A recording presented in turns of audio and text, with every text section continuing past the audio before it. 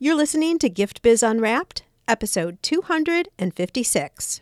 Every single person in this world experiences fear. So it's not that we are ever going to eradicate fear or get rid of it. It's that we must contend with it in a more powerful way. Attention gifters, bakers, crafters, and makers. Pursuing your dream can be fun. Whether you have an established business or are looking to start one now, you are in the right place. This is Gift Biz Unwrapped, helping you turn your skill into a flourishing business. Join us for an episode packed full of invaluable guidance, resources, and the support you need to grow your gift biz. Here is your host, Gift Biz gal, Sue Monheit. Hi there, it's Sue, and thanks for joining me on the show today. Before we jump into the big topic I have lined up, I want to share with you a past guest spotlight. This week, it's Annette Pardone of Fill My Jar, the most amazing toffee and caramels you'll ever experience. You can hear her story back at episode 172, and of course, I'll have a direct link in the show notes for you as well. Go listen if you want to know more about using pop-ups as a major sales activity, particularly great for new exposure and instant sales. So catch this. Annette just purchased a building and will be opening her brick and mortar store this spring.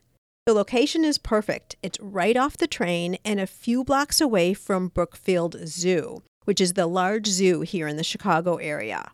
Her additional plan is to get involved with the community and particularly with special needs children and adults. How exactly? She's not sure yet, but I know she'll figure it out. Congratulations, Annette, and you know we're all wishing you the best as you build out the store and open for business. A trip to the zoo this summer is definitely now on my calendar. Moving on to the topic of the day, fear. Fear with a big capital F. I really think this is the biggest obstacle we all have that stands in our way of achieving our dreams. We're afraid of failure, so it's better to just not even try. We fear what people will think of us if we put ourselves out there. So it's just better to stay silent. And our very own inner critic, that little mean girl, isn't very helpful either. She sits in our mind and tells us all the ways we aren't cut out for something or that we don't have what it takes. With all this, it's amazing how any of us move forward and realize our dreams at all. But guess what? Many of us do. And so can you. I feel indebted to our guest today because Amy tackles this fear problem in a whole new way. She explains why we experience fear, and even more importantly, how to deal with it in a real-life way. Not through theory or just saying to yourself not to be scared, but with advice that really can move you past dream-shattering inactivity. Amy, take it away.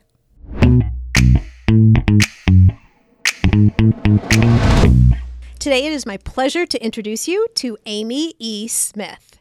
Amy is a certified confidence coach, masterful speaker, and personal empowerment expert. Founder of The Joy Junkie, Amy uses her roles as coach, writer, podcaster, and speaker to move individuals to a place of radical personal empowerment and self-love. With acute focus on helping people find their voice, she's highly sought after for her uncommon style of irreverence, wisdom, and humor, and has been a featured expert on Fox 5 San Diego and YourTango.com. Amy, welcome to the Gift Biz Unwrapped podcast. Hi, Sue. Thanks for having me. I'm excited to chat today. I'm excited to chat today, too, and I know this is going to be one of those episodes that people are going to go back to listen to over and over again, myself included. I'm not telling anybody the topic yet, but okay. They're going to just have to wait for a second because I want to do what has become a tradition here on the show, and that is having you describe yourself through a motivational candle. It's a little bit of a creative way of learning something different about you. So if you were to help us envision a candle that would be all you by color and quote or mantra, I guess I'd say, what would your candle look like? Oh, my first thought was that it would definitely have like a lot of aqua and turquoise. And then I thought, who am I kidding? It would have all the colors. I tend to be very expressive as far as, well, let me just say this. Leopard print is my neutral. So I need to work really hard at actually having neutral colors in my life. You could even say like that leopard print is my neutral is your motto. I love that. I've never heard that before. I think that's great. That could definitely be my motto. But I think there's a quote that I use all the time in my work, and it's by a woman named Irma Kurtz. And it says, givers have to set limits because takers rarely do.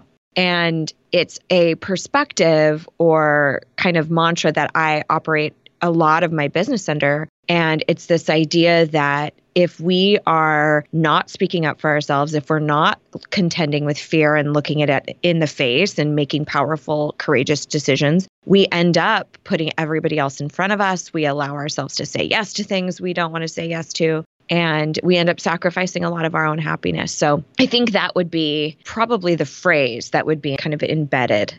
Mm-hmm. I think a lot of us can understand that for sure. Do you think everybody does it? Or do you think there are certain people who have a tendency over others? Well, I'll tell you the two major categories I think people fall into that I see the most is extremely, I guess, like an extreme people pleaser, like doormat style, always saying yes, always concerned about everybody else's feelings. And then there's kind of the polar opposite that is extremely assertive, but they don't necessarily assert themselves with kindness. They're more combative and a little bit more stark and intense in their delivery. And that's quite simply because we've bought in as a society to this idea that if you speak up for yourself or if you are assertive, then you're actually being kind of mean or malicious or adversarial in some way. But to answer your question, I think it really comes down to our primitive responses. Some people tend to be more of the flee type when they feel threatened, and some people are the fight type when they feel threatened. And then there's this small grouping that tends to freeze. But I think it's part of our wiring. So, this idea of being fearless when you create your business or when you put yourself out there or when you try a new design concept or something like that is really irrational. Like, we're not going to ever be without fear, but we can choose how we contend with it, regardless of what your response tends to be. If it's, okay, just let's do everything for everyone else, or being kind of a bulldozer, you can definitely contend with fear in a different way that's more powerful. Okay, well, I definitely want to dive more into fear. And I think that's going to become one of the big topics here today. But before we really go into it to that level, I'm really curious, how did you get into coaching in the beginning? Are you coming from another profession or training, or how did you land here? Yeah, that's a great question. So I have been working in personal development probably for almost 15 years now, about 10 plus that I've been doing it solely. And my background prior to that was in makeup artistry. And I had done the whole working your way up the corporate ladder. I worked for a prestige makeup brand. And I think by all accounts, I had the quote, big girl job. I was traveling all over and had an assistant and a company car and all this fancy stuff. For being in my early 20s, it was quite accomplished. And I remember I had this very poignant moment where I was driving home from one of my stores. And at the time, this was early 2000s, we did all of our correspondence via Bluetooth while I'm driving. And we had this really elaborate voicemail system. So I was constantly leaving messages for my managers and my teams and all of that. And so what that meant is pretty much on my commutes, I was working as well. And I had this very pivotal moment where Kelly Clarkson's Breakaway came on the radio. And so that, again, it gives you context of the time frame. Mm-hmm. And I had sort of this epiphany, not just because the song was so resonant with where I was at, but because it had been ages since I had even afforded myself the simple pleasure of listening to music in my car. And it dawned on me, like, you don't even listen to music anymore because you're so enraptured and engulfed in this career. And I just start bawling my eyes out. I'm kind of like scream crying, like, break away, I'll spread my wings. And I had false lashes kind of sliding down my face. I really kind of looked like the Joker. Some snot bubbles there, I'm sure. So I get home and my husband's like appalled, like, oh my gosh, what happened to you? I held up my fingers and I was like, I am this close to completely losing who I am. And that was the distinct moment, sort of the impetus behind me searching for something else. And I realized that if I was going to be working till all hours of the night, and if I was going to be so stressed out, I wanted it to be around something that I cared about, that was my passion, that was my dream. And that's really when I started searching. And coincidentally, my husband came home one day and said, there's this career I heard, this person on the radio, and it's what you've been doing your whole life. You've got to look into it. It's called a life coach. And I was like, really? What? I don't even know. And he felt so convicted about it that he had sent away to a school to get more information about it and was like, you need to look into this. He was really quite pushy about it. And now, of course, he loves that he was such a huge part of that evolution. And that was really how I started transitioning. But for many people who own their own businesses, I'm sure they can relate. And perhaps your story is the same, where I had to wean myself off of the quote, big girl job, or how people go, why don't you get yourself a real job? And you're like, I'm creating that now, which I'm sure we can dig into. So that was very much an interesting transition because I had on one side of my work life, I was talking about makeup artistry and something really creative. And then on the other side of my life, I was coaching and working with these really deep, intricate fears and desires and things like that. So it was quite the juxtaposition for a while, but I wouldn't trade it for the world. So the thing that I'm loving about your story is that you totally had your husband's support because he presented it to you in the beginning. And were you buying into it once you understood what it was? So it felt good to you right from the start too. And then to know that you had his support just made it all the better, I'm sure. Yes. Yeah. And I like what you're talking about too. And this is a good example for people who are listening because a lot of our listeners also have a 9-to-5. They might be listening right at their desks right now. Who knows? And I am an advocate of winding one thing down while you're bringing something else up. Some people say, well, just jump in with 2 feet. And I think, especially for the industry that we are, gifters, bakers, crafters, makers, that's way too scary and dangerous because we're putting ourselves out and our personal products on the line. And it's just too risky. And when you do that and you need to get those sales in because you need to be paying your monthly bills and all, you start to look more desperate. And it's not even any fun anymore. Yeah, it might be your baby, but it's no fun. So I love you talking about winding down one, ramping up the next one, and then eventually letting the other release. That's right. How did that happen? How long did it take? That took a couple of years. I worked very much in increments. And I will say that I completely concur with you, with the exception of people who will not get into any action unless they go cold turkey. Because I do think that there are a select few people who have to pull the rug out from under themselves or they will never, ever, ever make a change. Now, I'm not wired like that. That scares the crap out of me. I need the stability. I need the structure. I need to account for everything. But I have met a handful of people who really have had to take that massive leap because they knew they wouldn't if they didn't have to force themselves into it. Interesting. Yeah.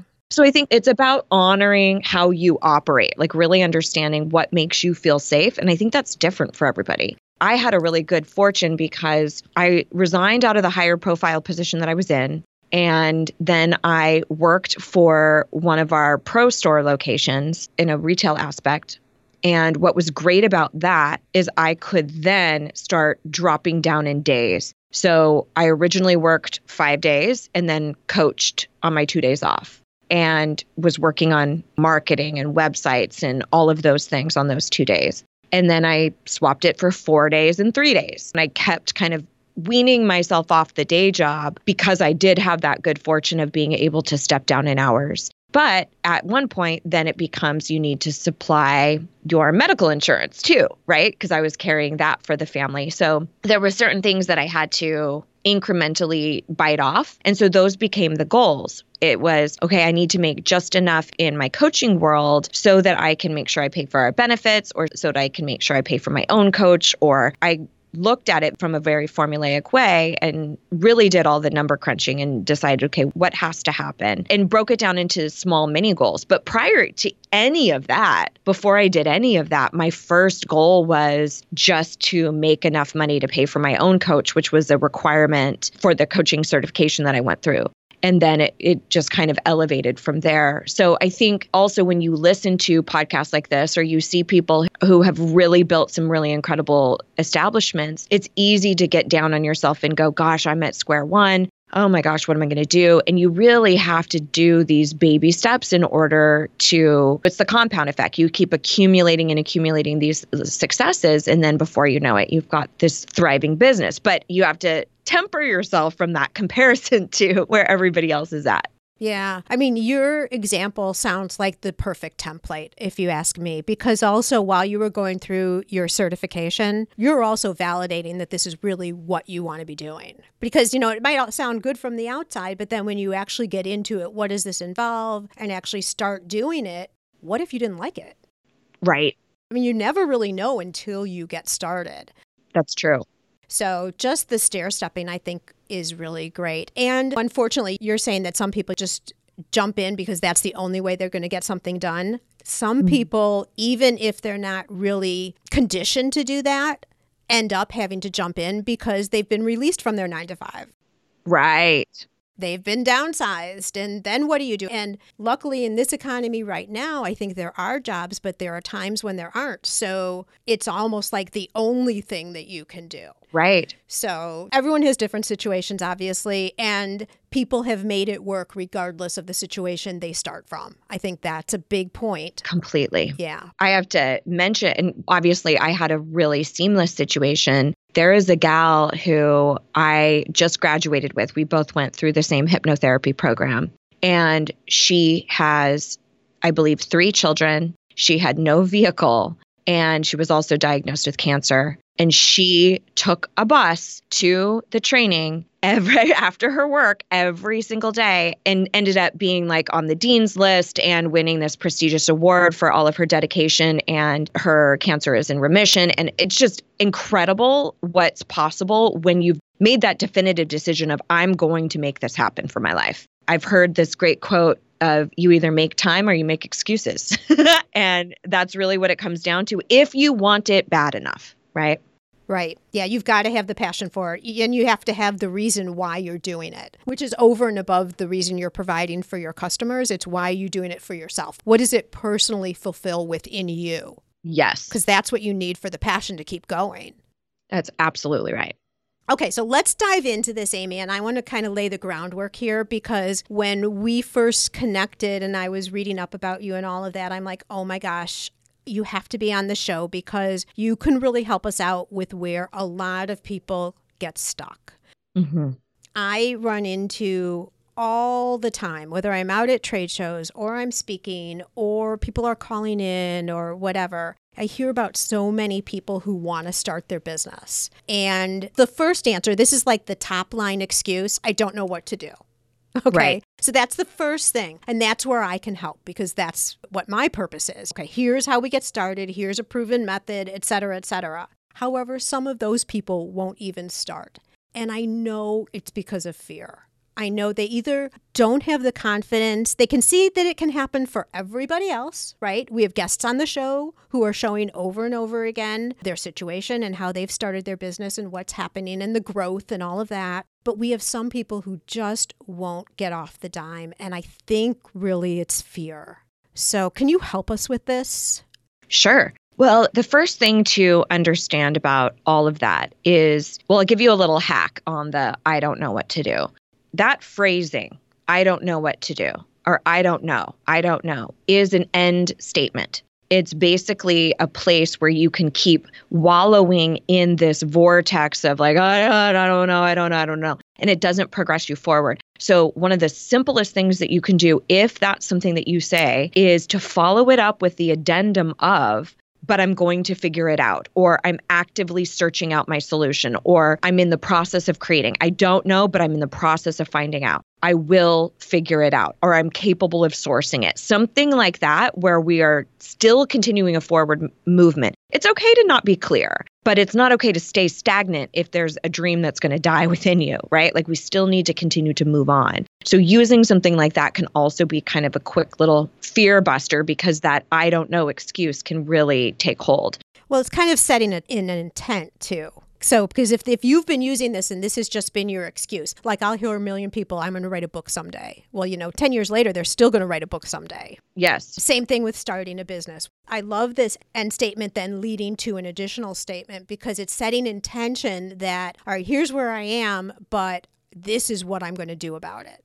That's right. And it takes you subconsciously from a place of victimhood, like this is happening to me and I don't know what to do and blah, blah, blah, to a place of survivor and power, personal power, where you kind of go, oh, but I'm going to make this happen, but I'm going to source the right mentors or the right materials or whatever it is in order to help me progress. So that's one small thing. The thing to really understand about fear is that it doesn't matter what race you are, what ethnicity, what sex you are, how you identify. Every single person in this world experiences fear. So it's not that we are ever going to eradicate fear or get rid of it. It's that we must contend with it in a more powerful way. So I'm not a big fan of the word fearless because from what I understand, there's only been one documented case of a woman who actually did not experience fear. And unless you or she listening to this radio or listening to this episode right now, then you're going to be dealing with it. So I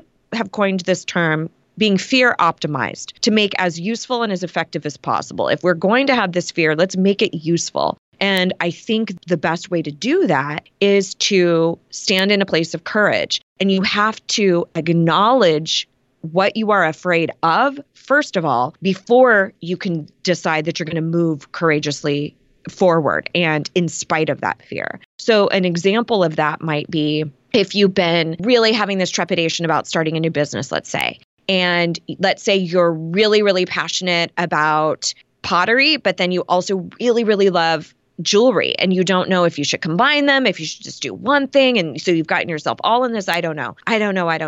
So take some time and look at what am I really afraid of? So actually defining it, because I think a lot of people are just afraid, but they never really understand what's behind it. Is that what you're talking about? Absolutely. Because fear is an emotion. So we feel it, but we haven't necessarily unpacked it to go, here's what this is actually about. Because when you think about it primitively, we experience fear when we think that we're in some kind of danger. Now, that has now evolved where we're not actually in danger of losing our life, like at the hands of a saber-toothed tiger in days of old, right? But we feel that way if somebody doesn't like our new design.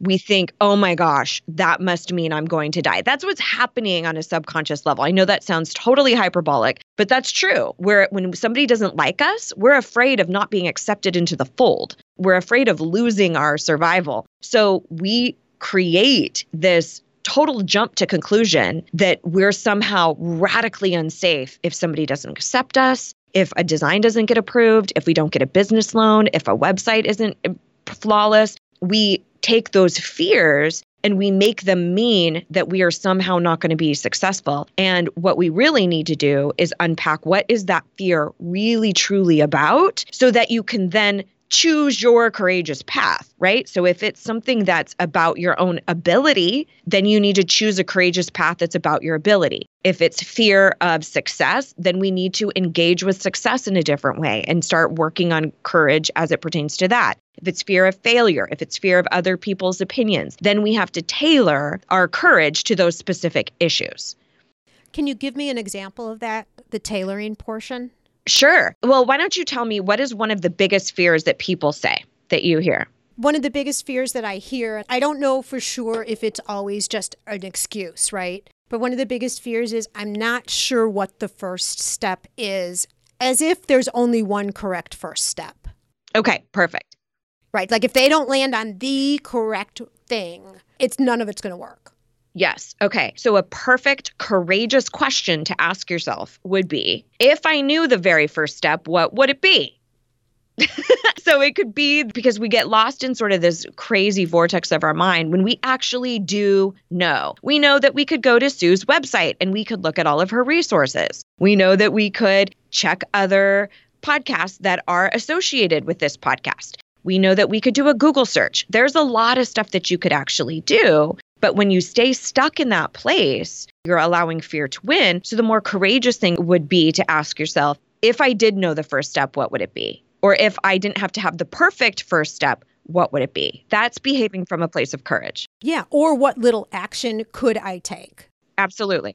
So maybe they're thinking of a really big first step when really it doesn't have to be that big. It can just be a little foot forward. advancing towards that step.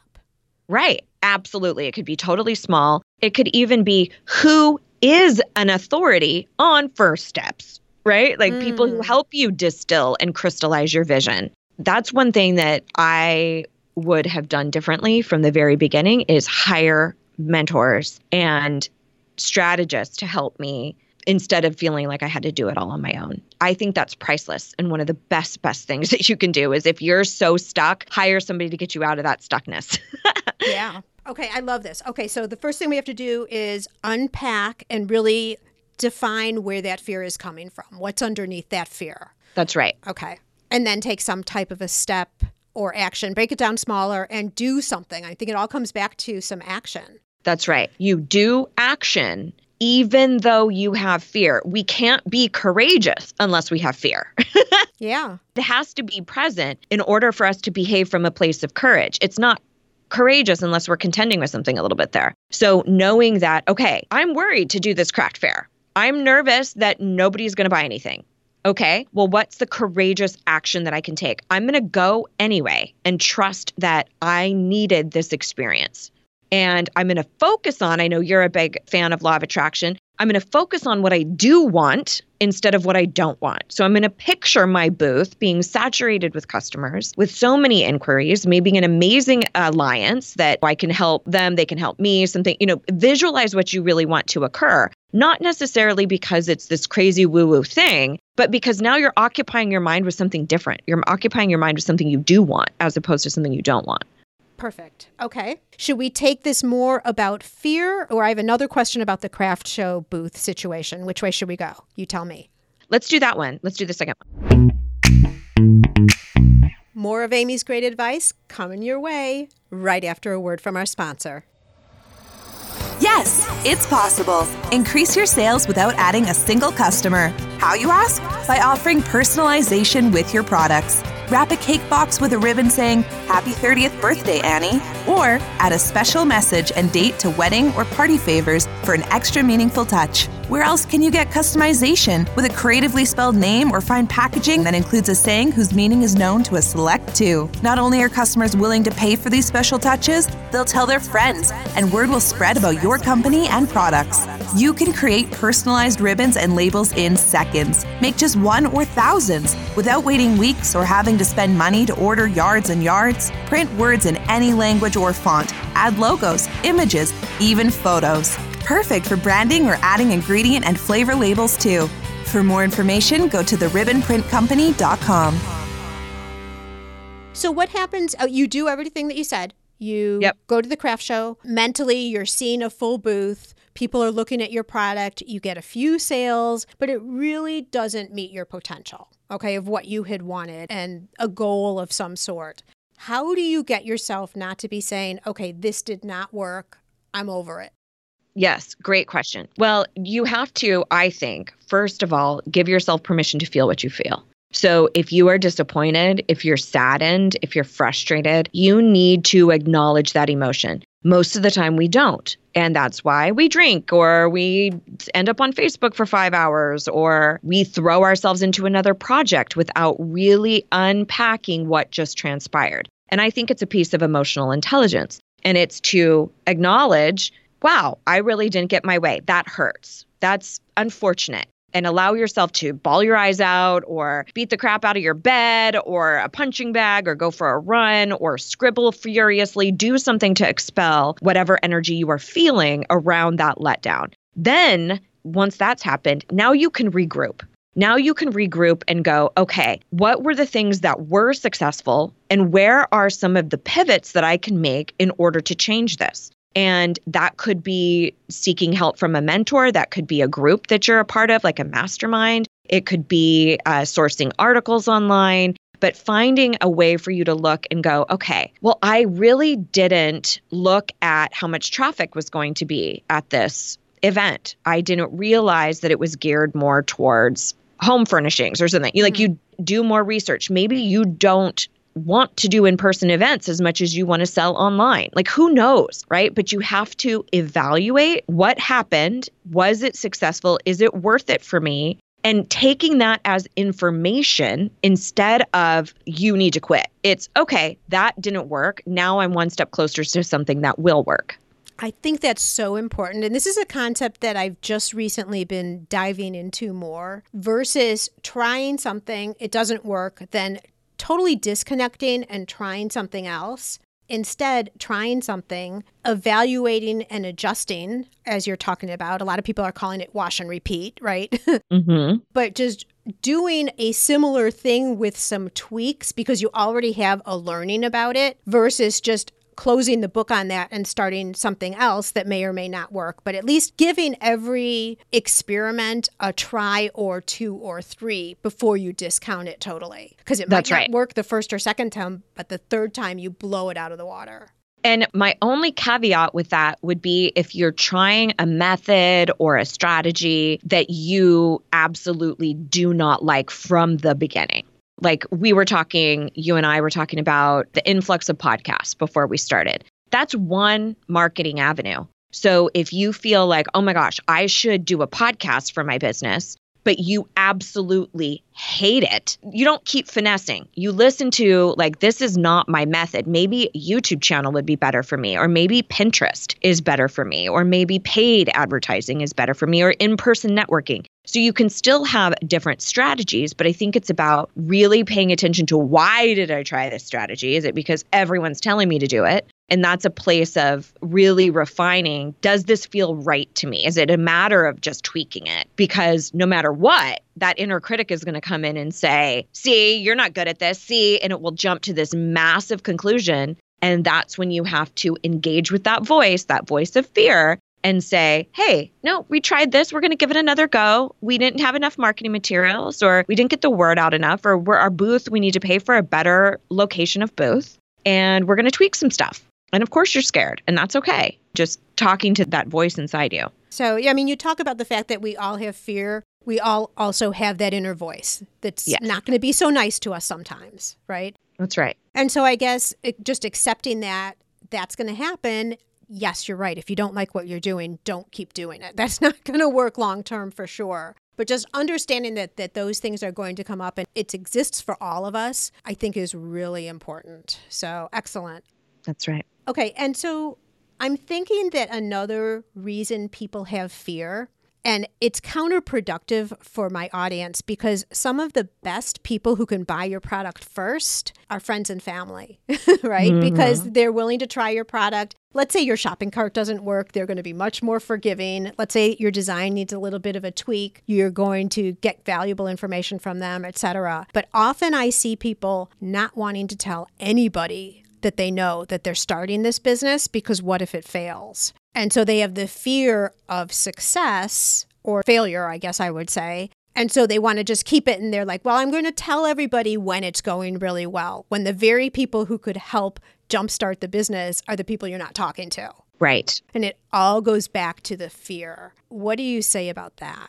Well, I think it really depends, because I think that there's some way in which we are all wired where, especially as children, we want our parents to come through for us. We want our moms or our dads to be our biggest fans. And I don't think we ever stop wanting that approval. But I don't think that everybody's friends and family are capable of championing you the way that you really need to be championed. So it depends on the nature of the relationship. So one of the things that I would suggest is looking at these key players in your life and looking at, are they capable of being the support that I need? Or do you have that parent or that sister who is always like, oh, you're starting this now, or, oh, then that's not the person to go through. That's not the person who's able to hold your biggest vision. That's why I'm such a proponent for peer masterminds, people who are in the same space as you, who can champion you. Because unfortunately, one of the things I see, I don't know if you see it as much, is that family tends to be the worst as far as supporting and getting in the way of these grandiose visions, and they want to kind of knock you down. So I think it depends on the nature of the relationship with the family. And what I oftentimes say is speak your truth into ears that can hear you. Not all ears are capable of hearing you. They're always going to say you should go to medical school, or they're always going to say get yourself a real job. Now, if they're not, and they are incredibly supportive and it's just your fear that's holding you back, that's an opportunity to be fear optimized, to say, okay, it's going to take a lot of courage for me to share this with my sister, but I know she will be thrilled for me. And then I think it's a matter of using your words and being very clear about the support that you need. So for instance, if you are really working through some insecurity or some confidence issues, to tell your partner or your best friend or your sister or your mom or whoever and say, hey, listen, I'm really, really struggling to get this out in the world and I'm feeling incredibly vulnerable and sensitive. Here's my request. I want to show you what I've been working on. My request is, if you have feedback for me that's more constructive, will you just be really careful with your words? Not because you have to, but because I'm requesting that and I'm just feeling really fragile and it would mean the world to me. So if you're not totally in your strength, say it. Say, I'm feeling really sensitive about this. So if you can just be gentle with your feedback, I'd really appreciate that because you matter to me. Gentle, but still honest. Right. Of course, honest, but just courteous in how you approach that. I definitely want to hear it because you matter to me and I care about what your thoughts are. And this also feels a little bit like a baby.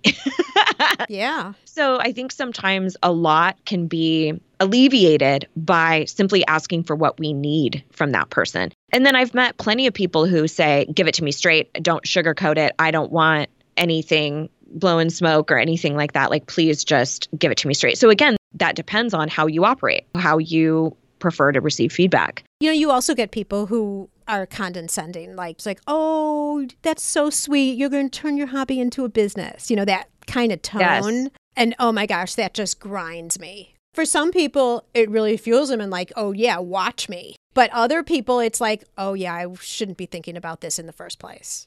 Yeah, my whole come from in my business is a lot around speaking up and being vocal about things like that. So I call that stuff out really quite quickly. Like, do I sense some like a condescending tone there? Or do you not take this sort of a business seriously? Or like, I would really contest that. Yeah, call them on it. I don't find that an acceptable way to treat people. No. Okay, well, I like that because that's nice, short and sweet. Like, seriously, if you're my friend, why would you say it that way? Yeah. Yeah. And it's amazing to me because in my community, there are some people who have products that even I'm like, ooh, I just don't know if it's going to work. But then come Monday, like in our Facebook group, they'll be like, yeah, I sold out of everything. And it's like, okay, clearly I'm not their customer, but look, they're being successful. That's right. So who am I to speak, right? Like, I'm not their audience sometimes. That's right. And I think you're touching on something that I think is so incredibly important, especially when you start out, is you want everyone and anyone to love what you are creating. Of course you do. Of course you do.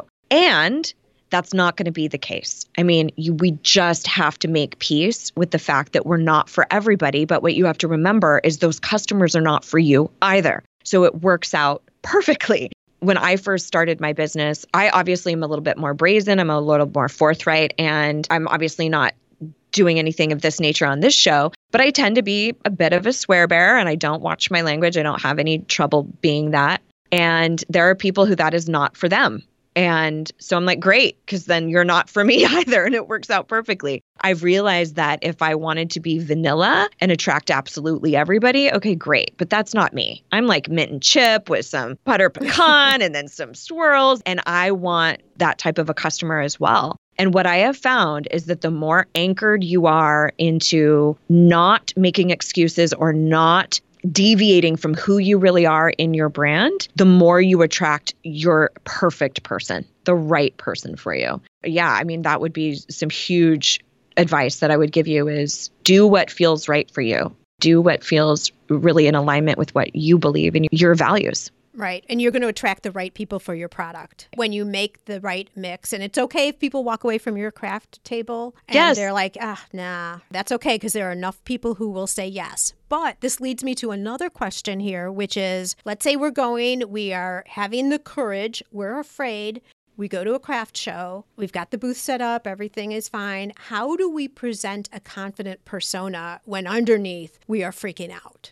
Ooh, this is a great question. There is an awesome TED Talk about this by Amy Cuddy. I don't know if you've seen it. It's specifically about how body language influences our emotional current and how we feel. And in that TED Talk, she talks about power poses and how we can actually affect how we feel in our bodies, particularly confidence, if we stand in postures that are embodying confidence to begin with. So a couple of them are ubiquitous. One is sort of the victory pose where you have your arms up in a V shape, which is really interesting because they talk about how whether or not you are able to see or if you're blind, everyone, when they win something, they tend to put their arms up in that exact same formation. So it's indicative of victory. Another is sort of the Wonder Woman pose, the hands on the hips, legs kind of slightly spread sort of feeling. So there's a whole slew of them. So what you can do prior to going into an event like that, even in the bathroom, like just doing a couple victory poses, doing some Wonder Woman poses, but then also speaking to yourself in a way that's powerful.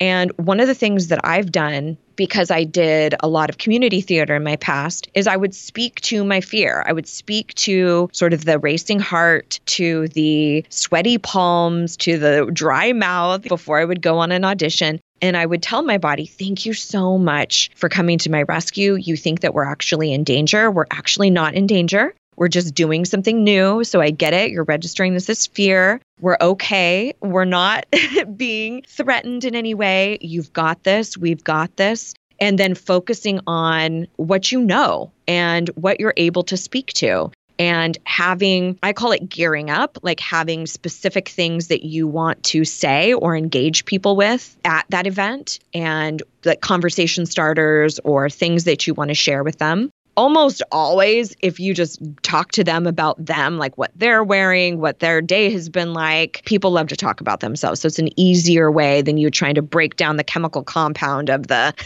materials that you used in your product. Right. And they're probably less than interested in that anyway, right? That's right. You're going to lose people that way. Absolutely. So, I mean, and the other thing is no matter what, like let's say you did a craft show and you sold nothing. Okay. If you're engaging with people or you're just observing what they're looking at, you're going to walk away with so much valuable information. So let's say, a craft show isn't always sales. It's like one big test tube, if you will, or focus group on your product. So no matter what, if you do a craft show, trade show, if you're going for wholesale, whatever, you're going to walk away with a bunch of information. And also, I just want to mention, look at the show notes, Gift Biz listeners, and I'm going to find that TED Talk, Amy Cuddy's TED Talk, and link it there so you can see what Amy's referencing in terms of the visual poses, because I'm sure she's demonstrating all of those in her talk. Yeah, it's really fascinating. Wonderful. Perfect. Now, I noticed that when you were going through how you should talk to yourself, you're doing it as if you're a third person. Mm-hmm. Is there a reason to do it that way? Did you do that specifically?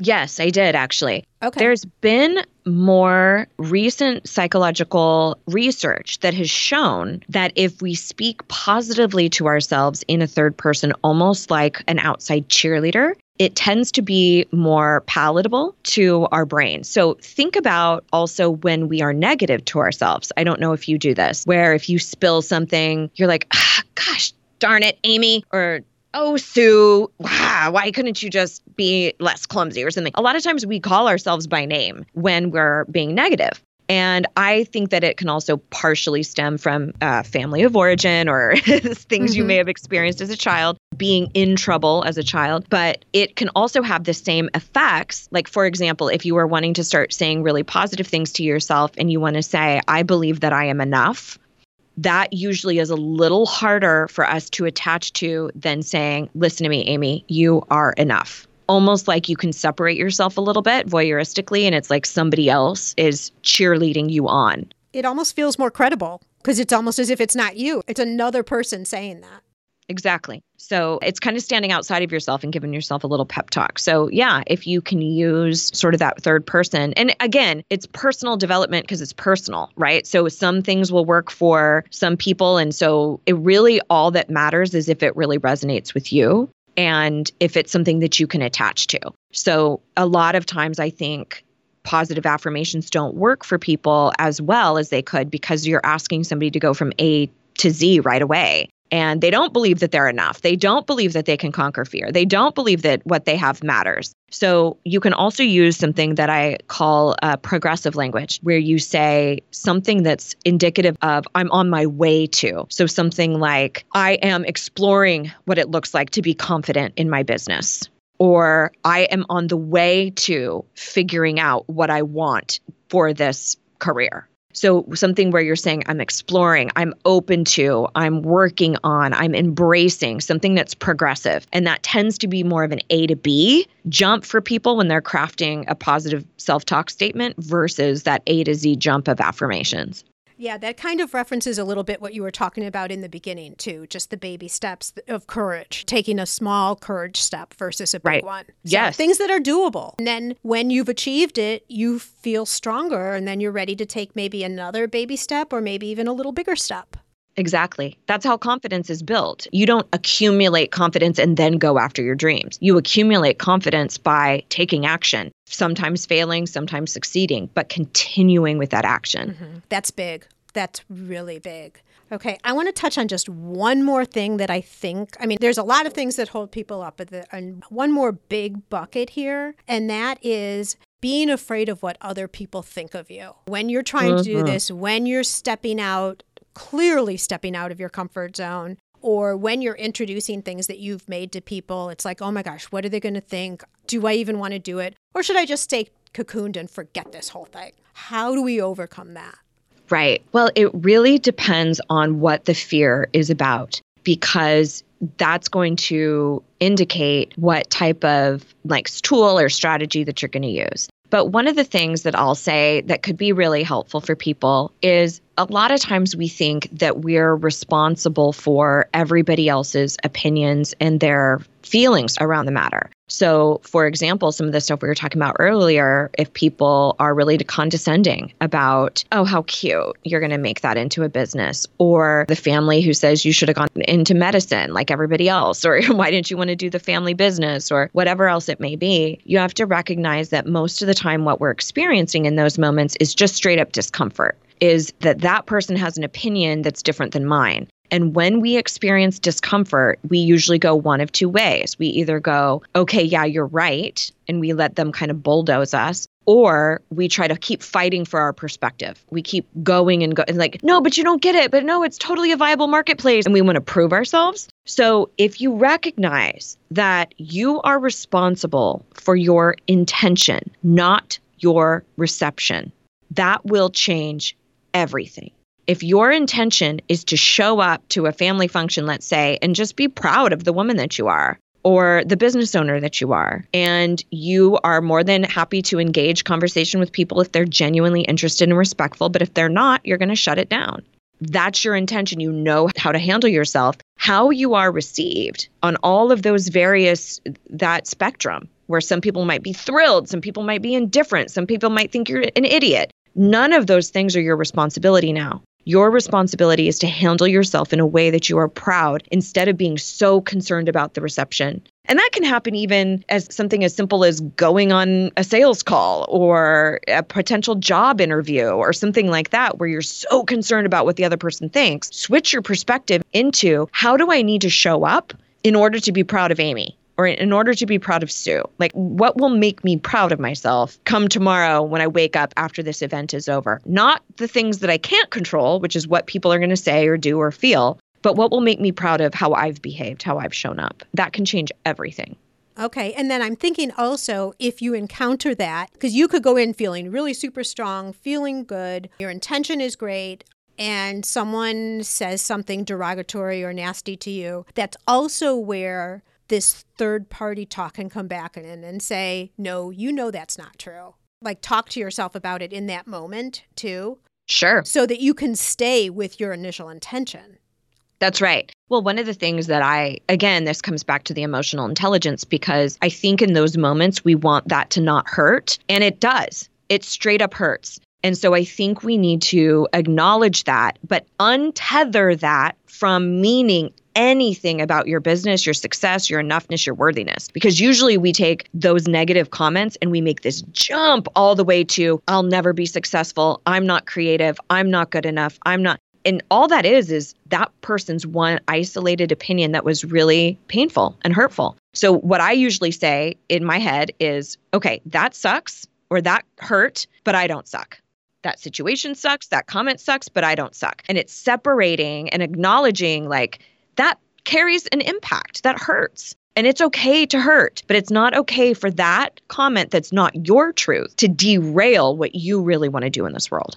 I think this point alone, like just living, forget about even connected with business, because so often one statement from one person can ruin your entire night and you dwell on it. And the next day you think it and then you think it's real and all of that. So your demonstration here of saying, no, that's not true, and you're not making that big leap is huge. Right. Along with all the other gold you've given us here. You're clearly in the right profession, Amy.